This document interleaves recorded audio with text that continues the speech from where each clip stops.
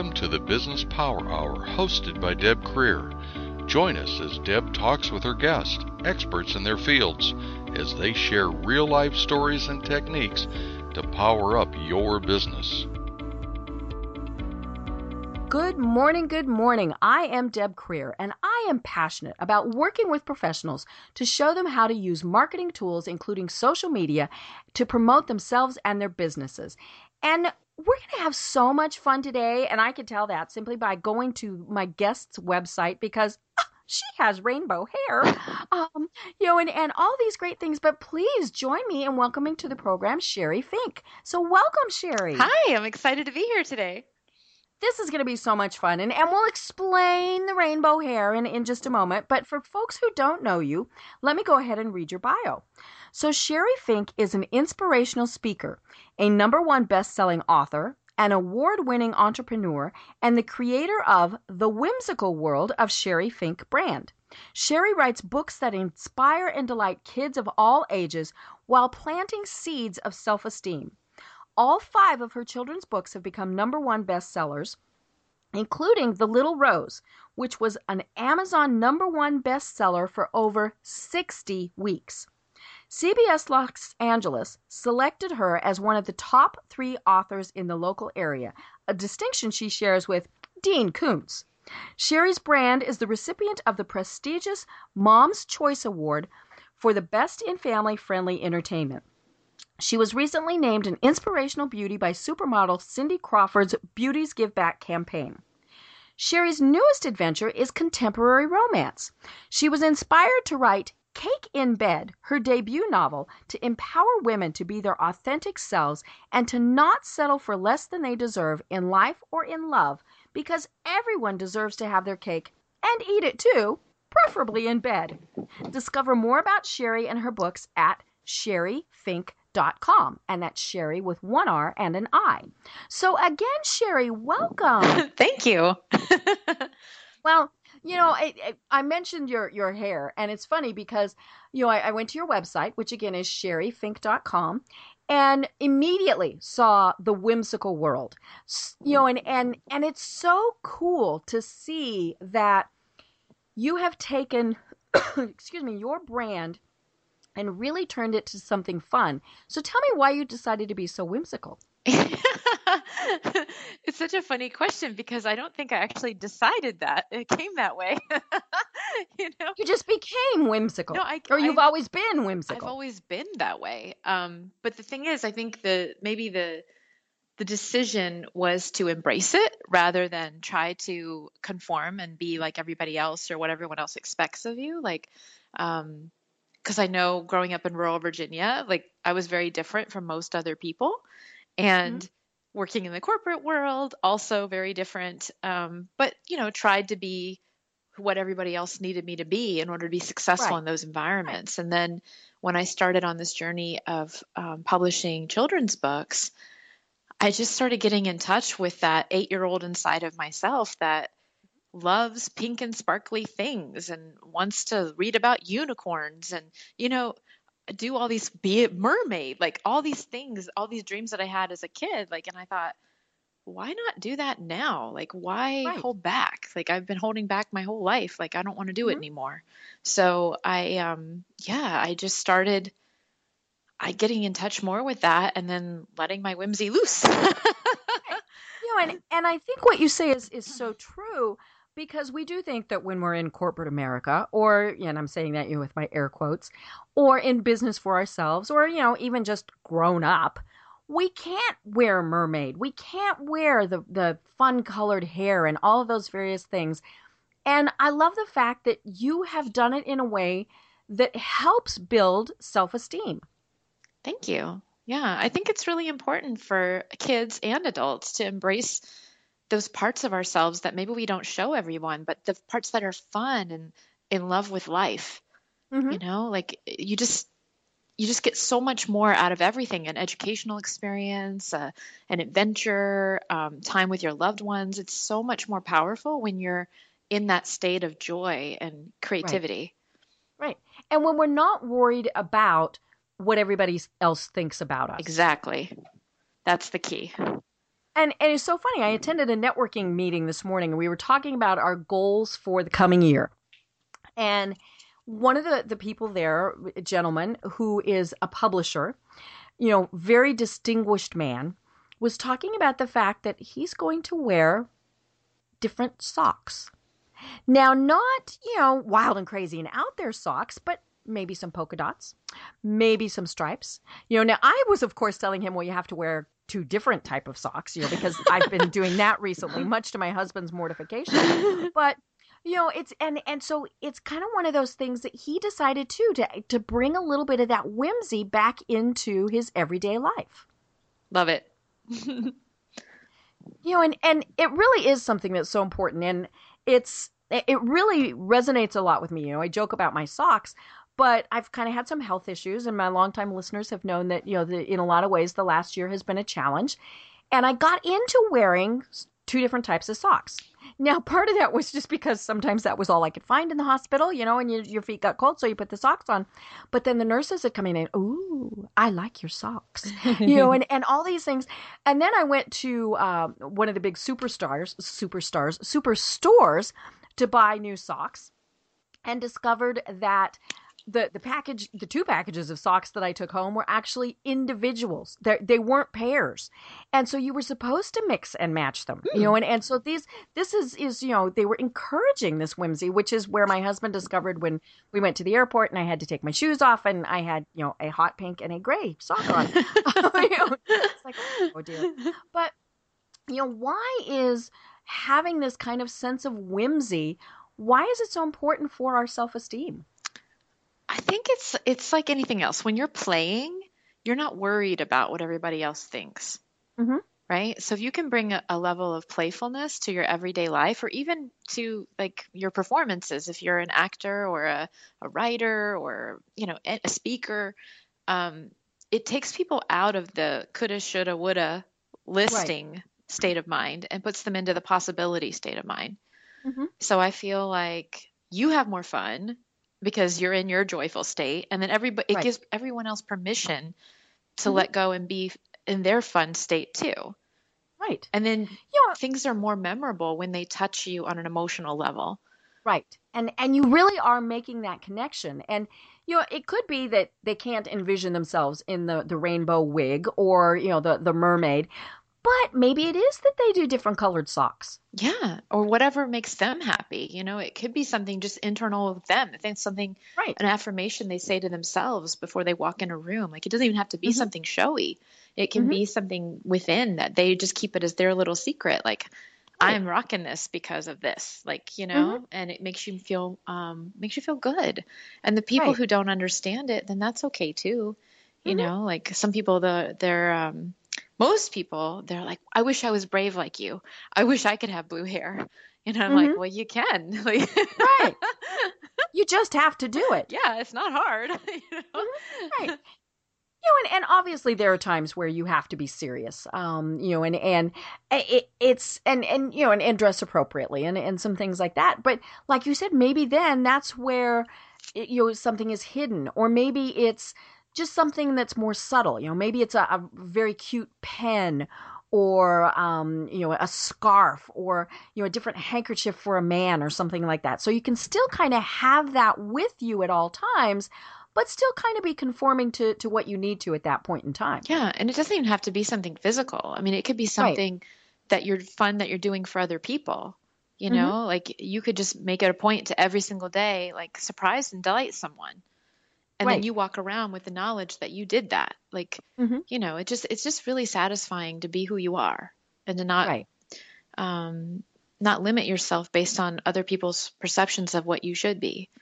Right. And even the more quote unquote structured environments. I mean, I've done speeches for all kinds of groups, everything from like elementary schools to writers conferences to American Association of University Women to business women's conferences, like all kinds of different people.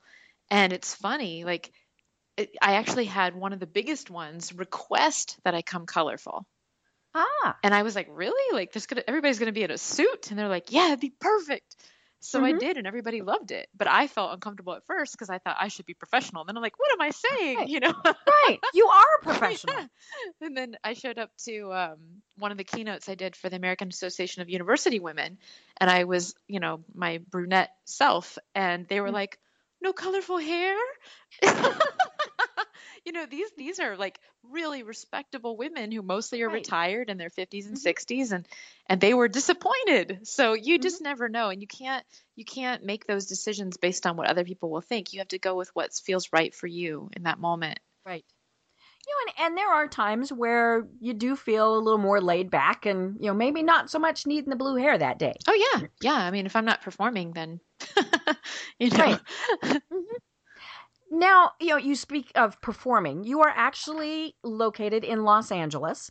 So how much of this kind of performance, for lack of a better word, comes from the fact that you're out there in the entertainment capital of the world? I'm not sure exactly. I mean, you're from Virginia, so it's Yeah. not like you grew up out there. No, I mean, I was in Virginia through college and grad school, and then I moved to California afterward. And I was Okay. in Orange County for a long time. So it's not till the last 4 or 5 years I've been in LA. But I mean, obviously your environment influences you. And I think I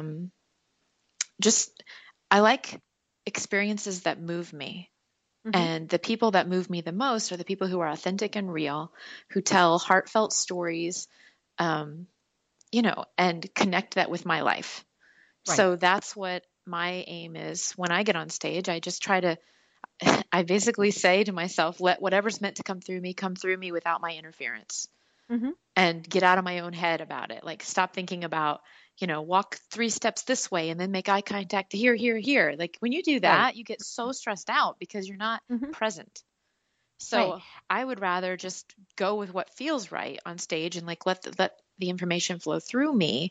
And then people are affected on a deep level. People cry. It's amazing. Wow. Yeah. But that didn't happen back in the day when I first started and I was trying to be a good speaker and, do this kind of gestures and, Oh, yes. And, and like you said, walk 3 steps and wave, Right. all those various things, the things that you're taught to be when you're, a professional speaker, or even if you're just presenting to, your sales team or, a nonprofit or whatever, you do get caught up in the how as opposed to the why. It's easy to get caught up in that because that's less risky, right? If I do this like a robot, then it will have this result, but that's not exactly how it works. Like, I find that it doesn't really matter the delivery. I mean, to some degree it matters a bit, but it's the message. It's whether you're connected with your heart and with the audience. And if you're in that flow state, absolute magic happens when you're on stage. Right. And people can feel it and they come up afterward and, they do. And it's a totally different experience. Yep. Yeah. They just, it's not that you're authentic because of course there is that, but it's maybe that your passion is flowing through you. And I think that's where so many people have problems is, we mentioned it. They start thinking, oh my gosh, I have to do this. I have to do that. So how did you kind of make this decision to shift and to get out of the walk 3 steps and gesture now stage into, I'm just going to be me? I think like anything else, it comes through experience and accident, like accidental discovery. Right? Yes. So like in the past, oops, that worked. Yeah. So in the past, I would over prepare for things because I was trying to do well and I really, really cared about the impact that it would have. And I wanted it to make it powerful and positive and all these things. So I would over prepare for everything to the point where I was so drained by the time I actually got on stage. And then I was in my head worrying about how I looked. Did I sound good? Can people hear me? Like, I was worried about all these logistic things. And I wasn't connected with my own message. And then I would watch other speakers and I would see the ones that really touched my heart versus the ones that were just going through the motions. Right. And I thought, oh, big aha. Like, this one's not working with a script. Like, he's just speaking from the heart. And I've heard him tell this story 5 times already. And it doesn't matter because he's telling it with such passion and aliveness that I cannot look away. And so that was a big aha for me. And of course, it's scary at first to throw away the script. Mhm. It's kind of like throwing Right. away the map that someone drew you for your life, right? You're like, Mhm. whoa, what do I do without the map? But that map doesn't serve you. The Mhm. map has no idea what you're meant to be, Right. and that's kind of how it is with a speaker too. Like, so it's having the courage to be fully present and to Mhm. throw away the script, so to speak. Mhm. Um, and then for me, I just, when I would go to speaking engagements, and I still prepare, so Right. don't Oh, yes. misunderstand me there, Mhm. but when I wouldn't be so caught up on whether I used that word or that word, Mhm. right? Like I know my basic points, and then I didn't know exactly what story I would tell. I trusted myself that when I was on stage, the right story would come. Right. And sometimes I surprised myself, Mhm. and when I did that, people were lined up afterward to talk to me. It was completely different. Like people were Wow. hugging me. Like like one time, like 90% of the room was crying. It was Wow. incredible, the difference. Mhm. And I thought, wow, okay, this is like the difference between being a beginner and being a little bit further along, where you can Mhm. trust yourself. And I think that comes with, like I said, experience. It comes with Right. accidental discovery. It comes with trust over Mhm. time, and developing your confidence. And it doesn't mean that you always feel like a rock star. Like I still get nervous, Mhm. before I go on stage. Barbara Streisand still Oh my gets gosh, nervous. Bruce Springsteen is almost to the Mhm. point of throwing up before every I know. performance, and he's amazing. Like, Right. and has done it And thousands of times. yeah. So I think it's good to feel, to care about it, but Mhm. to care more about the people's experience than about how you look in that Right. moment. And as long as you can do And I that, it shifts. Right. And I think that's where the good nerves come in. Yes. Is because, yeah, the adrenaline gets going and hopefully you are thinking, how can I make this the best possible experience that I can for my audience? And of course you're going to get nervous about that. Yeah. And we could I think the worst thing is not when we can tell somebody has done the presentation 20, 30, 100 times. It's when we can tell they don't care. Yes. And boy, you pick up on it in about the first 30 seconds. Yeah. Because they're literally just going through the script, right? Like, Right. Mhm. you know. And heaven forbid you sidetrack them. Oh, it just, and I mean, that it does a disservice to everybody. It certainly does a disservice to them because you're not in tune with them and paying attention because, you went, oh, well, he or she really doesn't care to be here. Yeah. Yeah, it's true. And it's powerful. Your presence is the most powerful thing you can give someone. I really Hmm. believe that. And you can feel it from the stage when a speaker is present with the Hmm. audience engaging, they're feeling the energy of the room, and Hmm. then can make decisions in which direction to go based on that energy. It's not like, Right. oh, no, this is the map. I'm stuck on the map no matter what, Hmm. and, Hmm. and I think, the audience knows that, and they trust you Hmm. when they know that you'll gel with them. Right. And it's not anything that you do, it's the way you're being. Hmm. Right. You hold yourself differently. It's all those things. It's your posture. It's actually making eye contact with people as opposed to look at this person for 5 seconds and look at this person for Yes. 5 seconds. I mean, or heaven forbid, what we've all been told, imagine them in their underwear.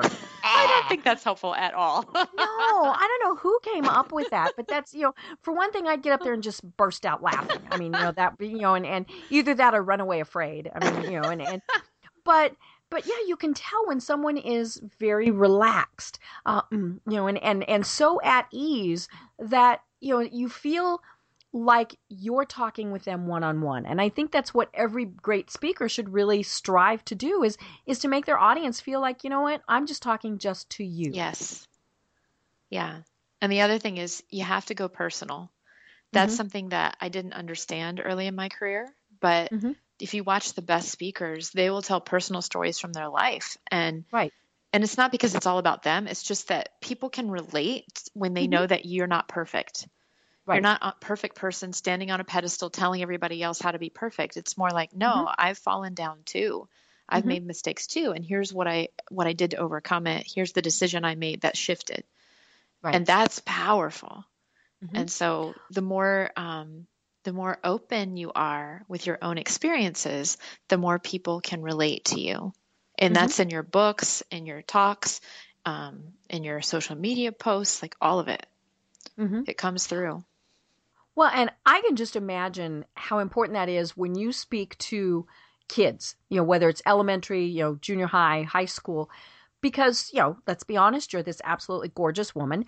And so, when they either, you come out with the funny hair or whatever, but when they see you, I'm sure a lot of people are thinking, "Wow, she's perfect." And I mean, Aw, and that's so because sweet. you, but then they're thinking, but then you tell a story and they're like, oh, she's like me. So more importantly, oh, I can be like Oh, her. yes. And that comes back to this self-esteem, especially for little girls. I mean, this is a very rough day and age to be a child, with social media, with the constant media bombardment, with all of the things that are happening for kids.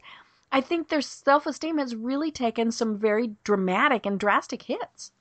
Yeah, I think it's more important than ever that we instill that self-belief in kids Hmm. and remind adults too. We all need to be reminded that we're very Right. special the way we are and we don't need to Hmm. be just like everybody else. Hmm. And I think that's part of the power of my brand and my message is that I see the beauty in each individual and Hmm. I want to shine the light on that, you know? Right. I want them to see it too. Hmm. Well, let's talk about your kids' books because I don't have kids and so I haven't experienced your books, but they look like they're so much fun and so tell us, excuse me, how you got started even writing children's books. Well, like the best things in life, it was Hmm. serendipitous. It's one of those oops moments. Yes, it came unexpectedly, but was exactly what needed to happen. So as a kid, if I go back to growing up in rural Virginia, I grew up very modestly, and my family worked very, very hard, and they always, we had food on the table, but we didn't have money for things that kids really want, like new Hmm. clothes and toys and trips and, all of those things that feel very, very important then. Right. And so my way of dealing with that was I would escape into my own little worlds. I Hmm. was always creating stories and I was drawing my own art and I created board games. I had all these little businesses. I had a Hmm. bracelet braiding business and like I once choreographed a musical with the kids in my neighborhood in my backyard and then I charged their parents admission to see it. Like I was always doing these entrepreneurial artistic things, Hmm. but it wasn't really encouraged in my household because no one around me was entrepreneurial. So Right. it was kind of like, wow, what's wrong with this kid? Why can't you Yeah. just What the play? heck? You Sherry, know, behave why are yourself. your Barbies always having businesses? Like, can't you, Yes. you know, but that's just the way that I played. It was fun for Hmm. me. But I kind of lost touch with it because I wanted to go to college. No one in my family had ever gone. And Hmm. my mom planted a seed really early that said, you will be first. And I knew I had to work really hard to get a scholarship in order to go. Hmm. So I kind of put aside the creative artistic endeavors and Hmm. I started focusing on school and I did really well and I did go to college and ultimately got my master's degree and I did a business management program as well. Um, and after college, I thought, and during college too, while I was working, I thought I need to climb the corporate ladder. Like I want the success that I've seen. I've seen other people have, like I want it. And I thought the way to get it was to work really hard and climb that ladder. Right. But then 12 years later, I get to the top of the ladder and I have a really great job with a very well recognized company. I've got the sexy title, I've got the money, I've got the perks, the travel, all of it. And I realized like this ladder is up against the wrong wall. I've Hmm. invested my life into being something that I'm not. Right. And then I had this like total like soul searching time Hmm. where you feel kind of ungrateful, like you got this great thing going and yet it doesn't Right. fill How you can you up. turn your back? Yeah, like how can you Hmm. walk away from something that's become your identity? And that was something I was struggling with, and during that period I had a gift of adversity. And it came in the form of a woman in my office who was bullying me. Ah. And it was really bad. Like, Hmm. I did not know how to handle it. And Right. I tried everything. Like, Hmm. I read the books, I talked to HR, I talked to her, I talked to my boss, I just did anything anybody would Hmm. suggest, I would try it, and it did not Hmm. work. And so I'm driving to work, and that's been going on for a while. And I was really hard on my heart because I'm not like that. I don't Right. understand it. And I Mm-hmm. didn't know what to do, but I knew I couldn't run away because I worked too hard to get where I was. Right. So I'm driving to work one day, and I just remember having this total moment of surrender where I was like, help me. I will do anything to make this better. Mm-hmm. And in that moment, this idea came to me, and I'm crying like I'm a mess, right? Like absolute Right. mess. Mm-hmm. And I didn't let myself get to that state very much back then. I wasn't as in touch with my spiritual side, and I wasn't meditating or anything like that. So this story came to me, and it was shocking because nothing like that had ever happened before. And it was this idea about a rose that grows up in a weed bed and thinks that she's the weed. Uh-huh. Because that's all she's ever known. Right. And that's all she's ever told. And Mm-hmm. so right after the idea came, that little seed came, the story wrote through me completely in the car on the way to work. Oh. Yeah, it was incredible. Like it Mm-hmm. was literally written on the back of an envelope with a mini golf pencil because that's what was in the console. I Uh-huh. wrote it at the stoplights, and all the way from there once was a little rose that grew amid a flourishing bed of weeds on the side of the road, all the way Mm-hmm. through to the end. And I got to work, and I was like, oh my gosh, like I'm never going to be Wow. able to tell anybody about that. Like I don't even know. Mm-hmm. Like, Yeah. that was You're thinking that crazy. was weird. Uh-huh. Yeah. And so I put it away, but I made a decision that day. At lunch that day, I decided 1 year from today, I will either be at a different company, I will be doing something else, or I'll be working for myself. Mm-hmm. And I promised myself. And it was huge, huge decision because it had so much fear around it, because my whole identity was wrapped up in what I did for a living. Right. So yeah, I mean, I put the story away. Fast forward, I waited a whole year because I kept Mm-hmm. thinking, well, I'll leave earlier, and then the company needs me for this. Oh, Right. client needs me for that. Oh, And let me it do got that. better and Yeah, let yeah. me take care of everybody else but Mm-hmm. me. Mm-hmm. And so I did. And then a year later, on that day, I'm sitting at my office and I'm like, all right, are you a woman of your word or not? Mm-hmm. Are you going to do it or not? And so I typed up my resignation and I turned it in, and they were shocked. They Oh, I had bet. the president of the company called an emergency meeting with me, tried to talk me out of it, Mm-hmm. and people thought I was crazy because I was leaving with nothing. Like Mm-hmm. I didn't have anything lined up. And not because I hadn't tried. I mean, I had done interviews and things, but nothing Right. really resonated with me. And I Mm-hmm. said to myself, I was like, you will find something later. Like you just have to Mm-hmm. do this for It will happen. your Mm-hmm. soul. And so I did. I left, and a week later, I was at a conference that I had planned to attend a year in advance, Mm-hmm. and it was a success conference. And while I was there, I ended up having a random conversation about writing. This lady brought it up, and I was like, nah, all I have is business and marketing writing. It's really boring. Mm-hmm. And Mm-hmm. she's like, no, you've got more. And then I remembered that story Your little rose that I story. had not Mm-hmm. thought about in a year. Mm-hmm. And so I told her the story, and she said, I just got goosebumps. You have to do Mm-hmm. something with that because my grandchildren need that message. Right. And that was when the light bulb came on, and I thought, well, maybe it's a children's book. Mm-hmm.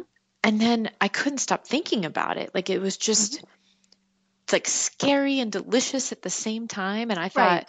wow, like what if I could help kids to believe in themselves so much that what other people said or thought of them didn't affect them the way that it affected me? And I couldn't stop thinking about it. Like I got home from the conference and I was on fire. I was Mm-hmm. just like, okay, what does it take to publish a children's book? Like Mm-hmm. I was just learning as much as I could. And within 6 months, I had it out. I had it out in hardcover. Wow. And then 2 weeks later, it became a #1 bestseller on Amazon and Mm-hmm. stayed at #1 for, like you said in the intro, 60 weeks. Wow. And that changed everything in my life. Mm-hmm. And I think back to that and I think, people, when you're on the edge and you're just so scared of taking action one way or the other, Mm-hmm. like, what if I hadn't done it? What if I had chosen Mm-hmm. not to share with her that I had that story? What if I Right. didn't even write it down? Mm-hmm. Like my life is completely different today, like in every Mm-hmm. single way because of the courage it took to write it and Mm-hmm. share it and then publish it. Mm-hmm. Well, and I think that's, it's like you said, it was scary, it was delicious, all those things. And that's where, the problem comes in is that, we, and I'm saying we as in women, but of course this happens with men also. We do think, oh, we can't do that. Yeah. We have to be the breadwinner. We have to be responsible. We have to stay with the job that we trained for all of our lives. Why should we think we could be any different? And I love that you work with kids all the way through senior citizens to say it's okay to kind of take those steps. It might be their baby steps. Maybe they're leaping off that diving board and you're, 100 feet up in the air. But I love this concept that you work with people to show them this. Thank you. Yeah. And it's so funny is that it doesn't really matter the age. It's the Right. same thing. Like Mhm. I mentor authors. That's part of what I do now. Like I really get a lot of joy out of seeing other people's dreams come Oh, true. I bet. Uh-huh. And doesn't matter the age of the author. I've mentored people who are in their 60s. I've mentored people who are 11 and 13. Mhm. And when I was working with one of my 13-year-old clients earlier this year, he was telling me, he's like, I have all these pressures and everybody wants things from me. And I'm having a really hard time putting time for this project. But I want it more than anything. And I Mhm. said, congratulations, you're officially an author now. Because I'm going through the same thing, except I'm writing a novel. Right. And I'm a grown up. So Mhm. it doesn't matter. Like we all have the same kinds of fears. It's just different Mhm. flavors of it. So Right. one of the things I love to do is to just help someone see like beyond that fog what Mhm. exists on the other side. Mhm. Because when they start taking action toward that dream, it doesn't make it easy, but they start Mhm. building momentum. Right. And the aliveness that they experience is so amazingly juicy. Like, Oh, and I bet wonderful to and watch. everyone notices it. And they're always Mhm. like, hey, did you lose weight? Hey, blah, blah, blah. My clients are like, these people, they're always saying all these things to me. And I'm like, yeah, it's because you're alive. Mhm. Welcome to the party. Right. The fun is just starting now. Mhm. Well, and like we said, it doesn't have to be, excuse me, something gigantic. Maybe it is. You just start wearing different socks, or maybe you do make a radical, dramatic change in your life, and then everything in between. It's about starting, Yeah. and actually taking those steps. So tell us more about your children's books because you've written 5 of them. Mhm. And what I love about children's books is it's kind of like Aesop's fables. They were more for adults than for kids.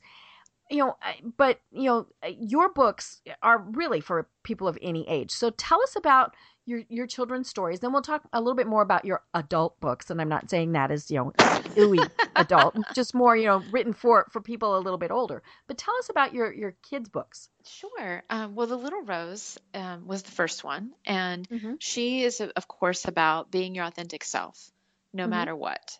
And so that's really great especially for young kids who are going through Right. the feeling of feeling different, or Mm-hmm. maybe even being made fun of, or just feeling a little bit like they don't belong, which I think Mm-hmm. all of us go through at some point in our Right. lives. So it gives children a safe way to experience that and to talk about Mm-hmm. it with their parent Okay. through the storybook. So that was The Little Rose. The second book was The Little Gnome, and he is an adorable little garden gnome who shows up in the garden in the summer, absolutely loves it. And then when things start to change, he doesn't know what the seasons are, so he doesn't understand the Ah. change. So he gets kind of Mm-hmm. grumpy. And then he ultimately learns to look for the good in change Mm-hmm. while learning about the seasons. Okay. And I wrote that because kids are like, they feel like they control their world, right? Mm-hmm. Everything that happens, they feel like they're to blame, Mm-hmm. but they absolutely have zero control, Right. right? The parent decides they're going to move, or they're going to marry someone, or they're going to get a little brother, or there's all these things that happen in a child's life that they just have no say in. So I Mm-hmm. think it's really powerful to teach them the positive mindset of adaptability.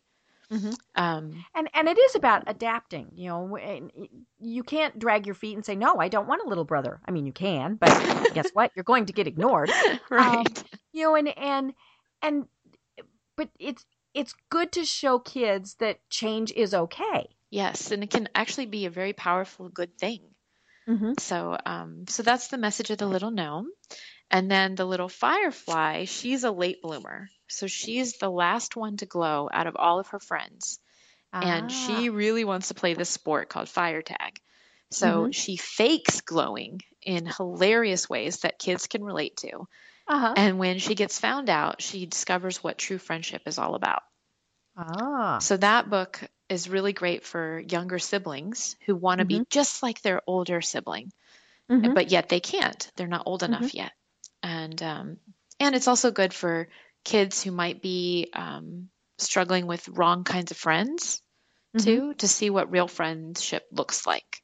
Right. Because we need those kinds of models out there Mm-hmm. too. Mm-hmm. Yeah, they're supportive. They're not taking advantage. They're not, all those various things. Exactly. And one of the things I love about the little firefly is that it's all in her head.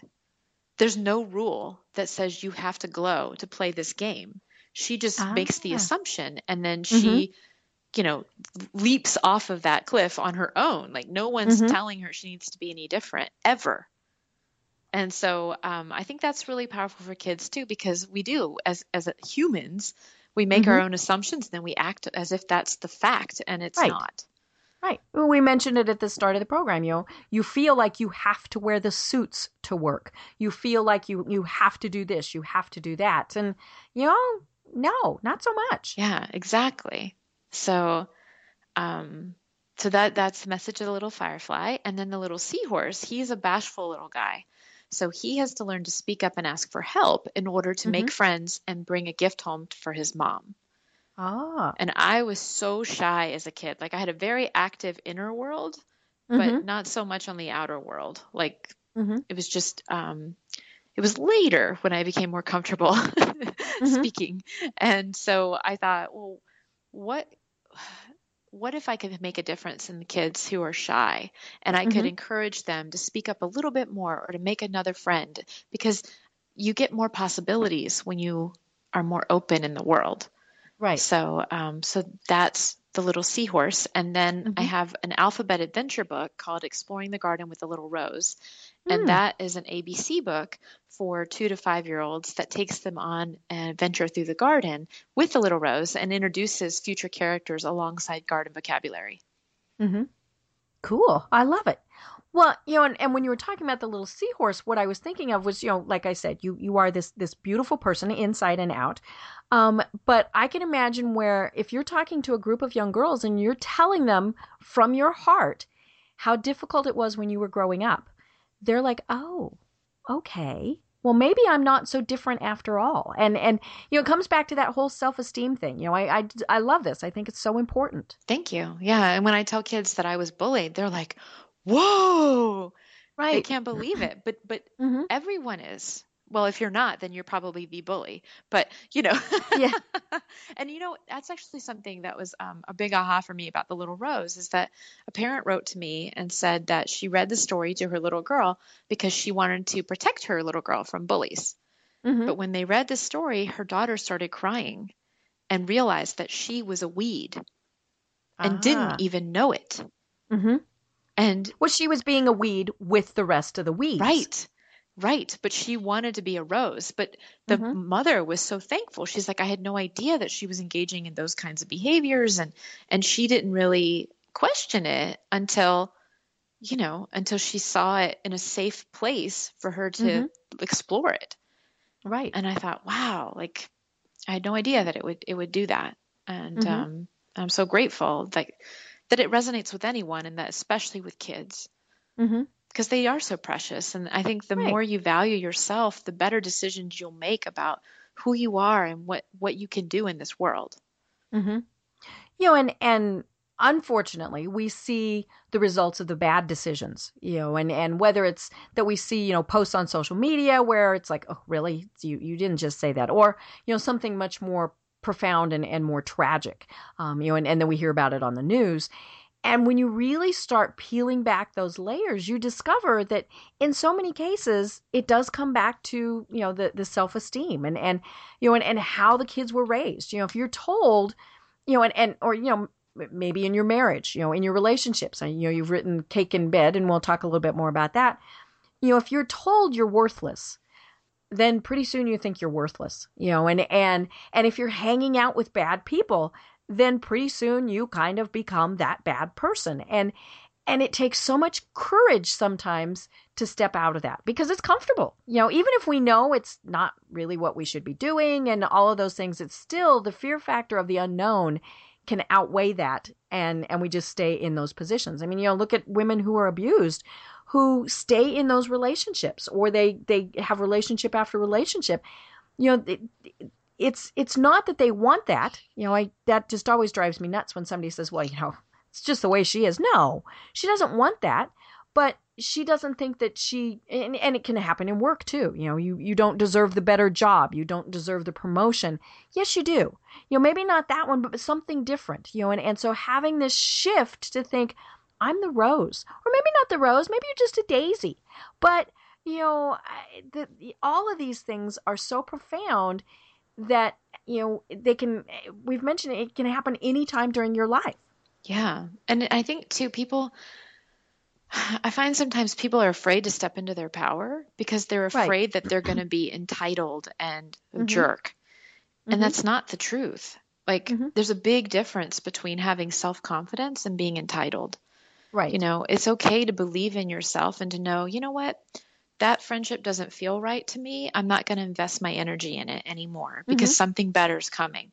That's a huge difference from I deserve the best and you need to give it to me, and I think people are sometimes afraid that they're going to cross that line, but they're so far from that line. There's no danger of them ever hitting it, Right. Just believing in yourself is a beautiful thing. And I mean, you can see it. Like I remember giving a talk in Philadelphia at a private school, and I was talking to fourth graders.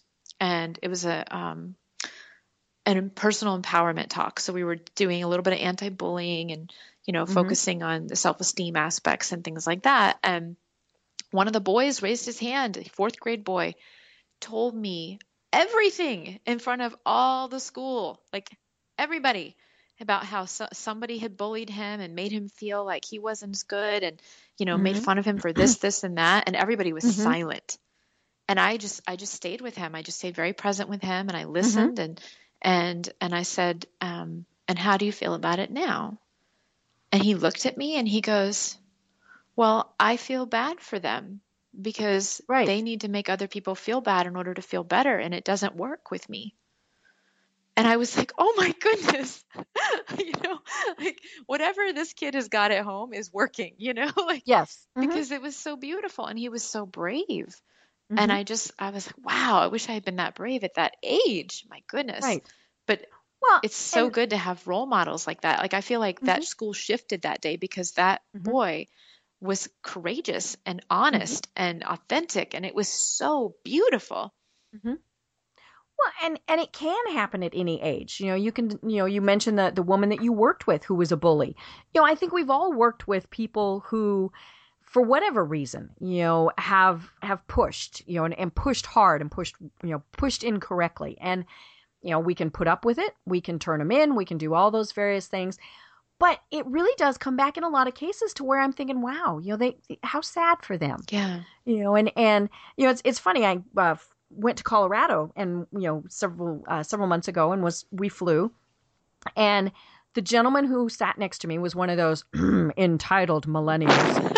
I love, everybody's like, oh, all millennials. I love the sound effect. I know, yeah. You gotta. And he sat down and promptly took over my space. Oh no. And I was okay until he really started encroaching. And the funny thing is, we hadn't even pushed back yet. We were still at the gate. Started to say dock. Wrong. And and so I did my little passive aggressive nudge thing. And well, actually I said, sir, the first time I said, sir, you're on my side. And his response was, that's okay. And I said, no, it's not. And he just ignored me.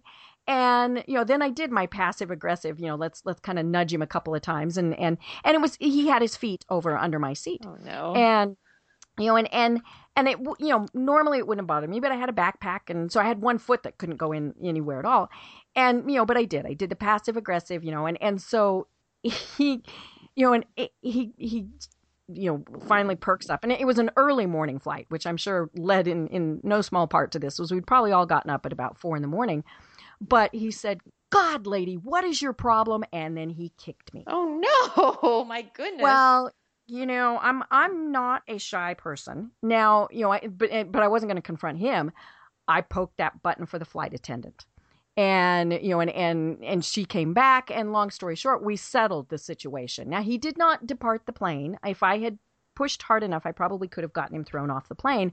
But his comment during the discussion with the flight attendant and my husband and me, he said, "I paid for this seat. I can sit however I want." and that didn't go over well. But it, after everything calmed down, and now I did kind of spend the whole flight thinking, "Oh my God, he's going to do something more." But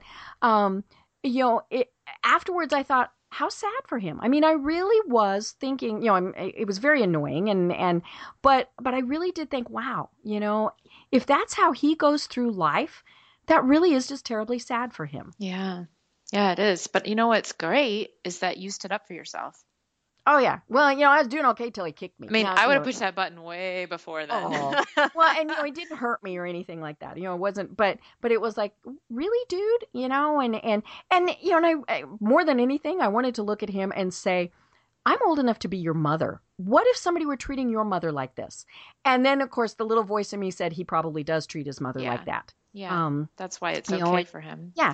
Yeah. But, and we do have to stand up for ourselves. Or, if you see it happening, hello, stand up for somebody else. Yeah. And I think that's the key is like if we all become good citizens for ourselves and for others, that kind of behavior doesn't fly. Right. It's when we turn a blind eye to it, we try to make our best out of it, and it's not that you want to be picking fights all the time, not at all. Right. It's just like I do jujitsu.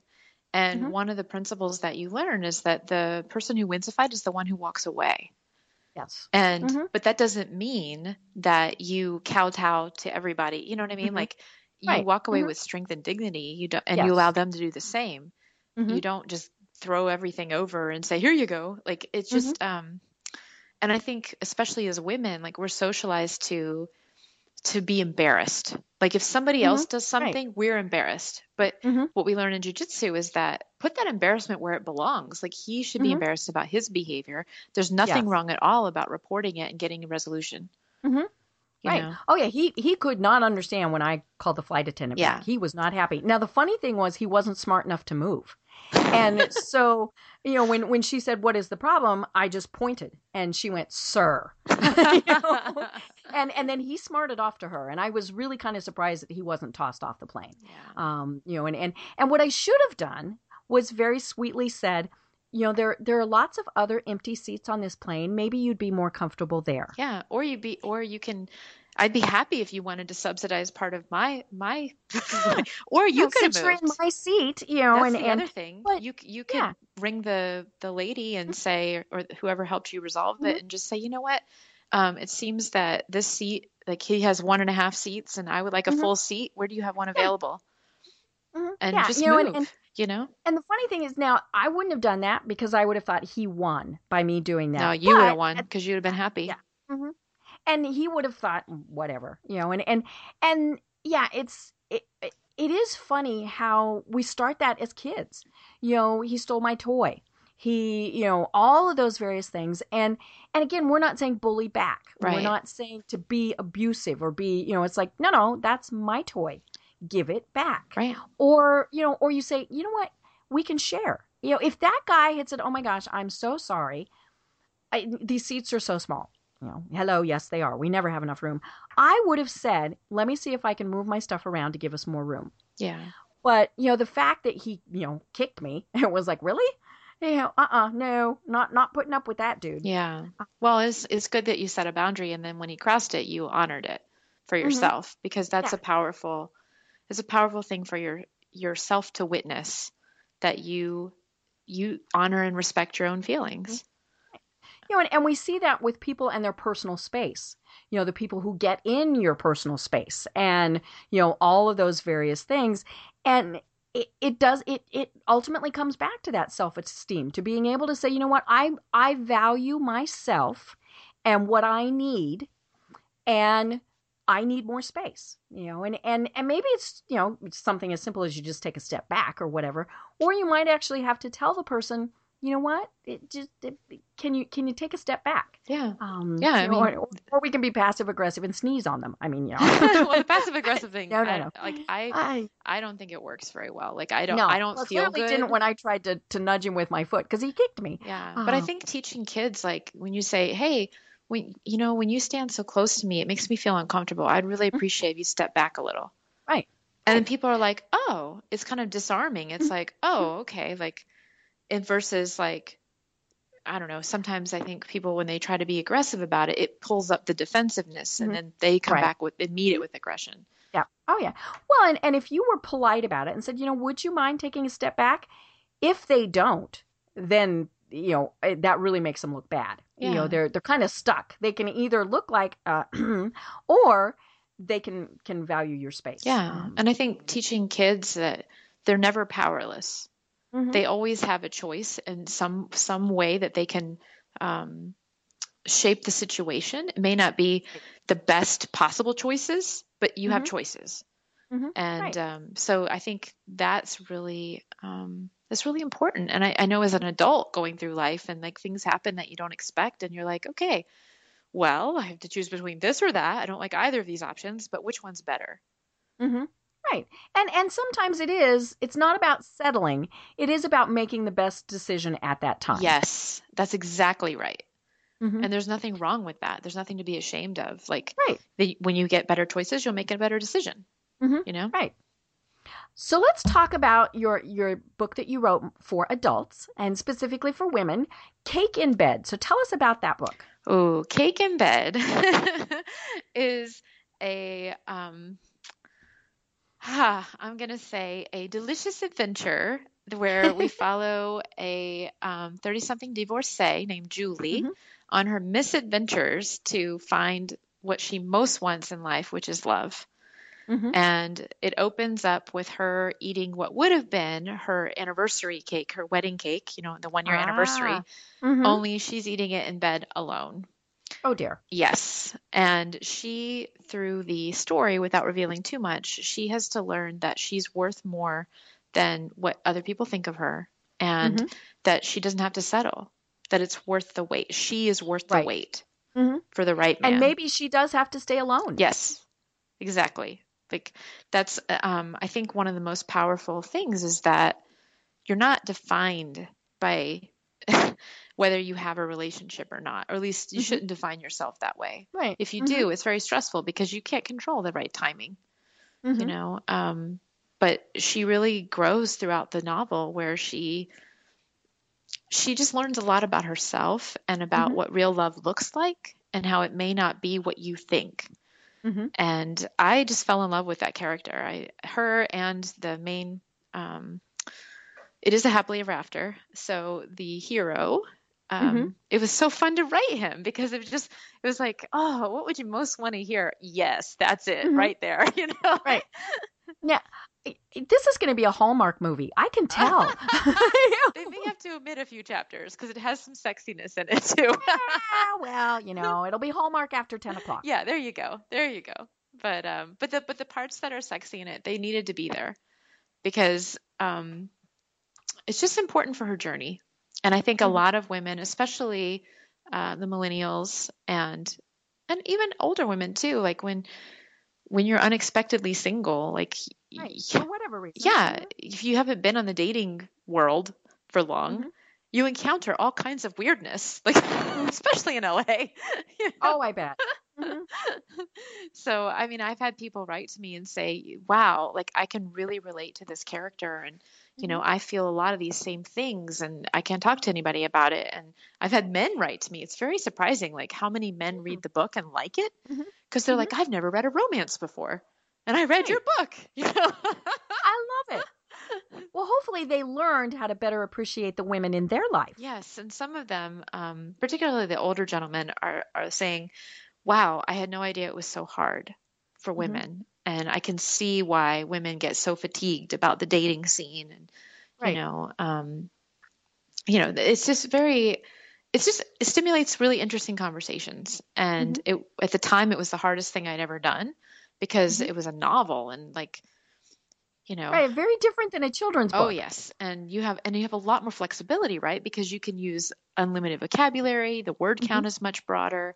You can go wherever you want with it. But at the same time, it's harder because you have all those open things. Mhm. Right. So it was fun though. It was fun to write. I was really proud of myself for getting it out there. And, it became a top 20 romantic romance. It was romantic comedy bestseller in Amazon Mhm. in Canada, which Okay. was awesome upon Mhm. release. And yeah, I just now I'm really focused on my next book, which is going to be a children's book, Uh-huh. and it's going to come out on March 22nd, and it's Cool. called The Little Unicorn. Mm. And so that is my big focus right now is Mhm. finishing up the story so that she can make her debut. Fun. That's going to be so much fun. I look forward to that. And again, these all come back to self-esteem. Yes. And the importance of it. And and the funny thing is we didn't even talk about social media, but it's it really is important that if you feel good about yourself, it comes across everywhere, whether it's your Facebook posts or your networking or your dating or all of those various things. And sometimes that's really, really hard. Yeah. Well, and it's okay. It's okay to be an in-between state. Hmm. That's the other thing is you don't have to be perfect, Right. but you have to try to be yourself. Hmm. And that sounds so crazy, like try to be yourself, but we're so socialized to not be who we are, you know? Right. It's like getting in connection with who you are. And like meditation has been really powerful for me in that regard. Hmm. And being around people who are very grounded, but yet big Hmm. dreamers, Right. because I didn't grow up around that. So Hmm. now, like, I feel very blessed. I mean, the people who are closest in my life are all creative people. They're very Hmm. successful business people. They're not at the top of the mountain, but we're all climbing Right. and we make progress daily, Hmm. and I love that. Like that Hmm. inspires me. And I think it's like the message of the little rose. Like you need to surround yourself with other roses. Hmm. If you want to be someone who appreciates other people, surround yourself with people who appreciate people. Right. If you want to be a successful author, well, get to know people who are successful at the thing you want to achieve. Hmm. Hire a Hmm. mentor, get out there, go to their talks, like learn from their workshops. Like, Hmm. you help people figure out their marketing and get their message out into the world in a bigger way. Like, Hmm. what amazing gift to have in the world, like to be able to have a bigger impact. Well, and I think it's so important to remember that we don't always it's not success immediate. We have to aim for it and try for it. And yeah, there are going to be some setbacks, but if we're going to be true to ourselves, we have to keep going. And sometimes it's detours, it's all those various things, but it is about being that rose and or the unicorn. Can't wait to read about the unicorn. I have this shirt that says, so I'm a redhead, and I have this shirt that says that redheads are less than 1% of the population. Therefore, I am a majestic unicorn. Um, and actually, it's even more so because I'm a blue-eyed redhead. Ooh, And so I'm a unicorn, yes, and you so I are. just can't wait to read the story. Thank you. Yeah, it's exciting. It's when I tell kids about it, they get really, really bananas about it, Oh, I like, bet. ooh, a unicorn. Yay! Well, and you know what? It doesn't matter if they're 6 or if they're 60. It's a fun story. Yeah. Well, and she loses her sparkle, Oh and then no. she looks for it in all the wrong places, only to Of discover course. where it really lives. Hmm. And so we And all need that message. yep. Yeah, I mean it's like the adult book Cake in Bed. We're not who our partner is. Right. That's Great. right. Well, Sheri, uh, uh, we're at the top of the hour, and this has been so much fun. I really have truly enjoyed this, and I can't wait to talk to you again because you are so creative and so inspirational, and all these books sound fabulous. And so, how do people find your books? Oh, well, my books are available on Amazon and Barnes and Noble, and also in Kindle Nook and iTunes editions. The Perfect. two titles are available in audiobook format on Audible and Amazon and Barnes and Noble, all those places again. And they can also order personalized autograph copies on my website, which Very is cool. SHERIFINK.com. And then if you want to connect with me, which I would absolutely love, you can find me on Facebook at facebook.com/SheriFinkFan. Perfect. I love it. Well, I've been having such a good time talking with you, Sheri. This really has been a delight. Thank you. Yeah, it was a blast. Great. Well, to everyone out there, have a great week, and we will talk with you next time.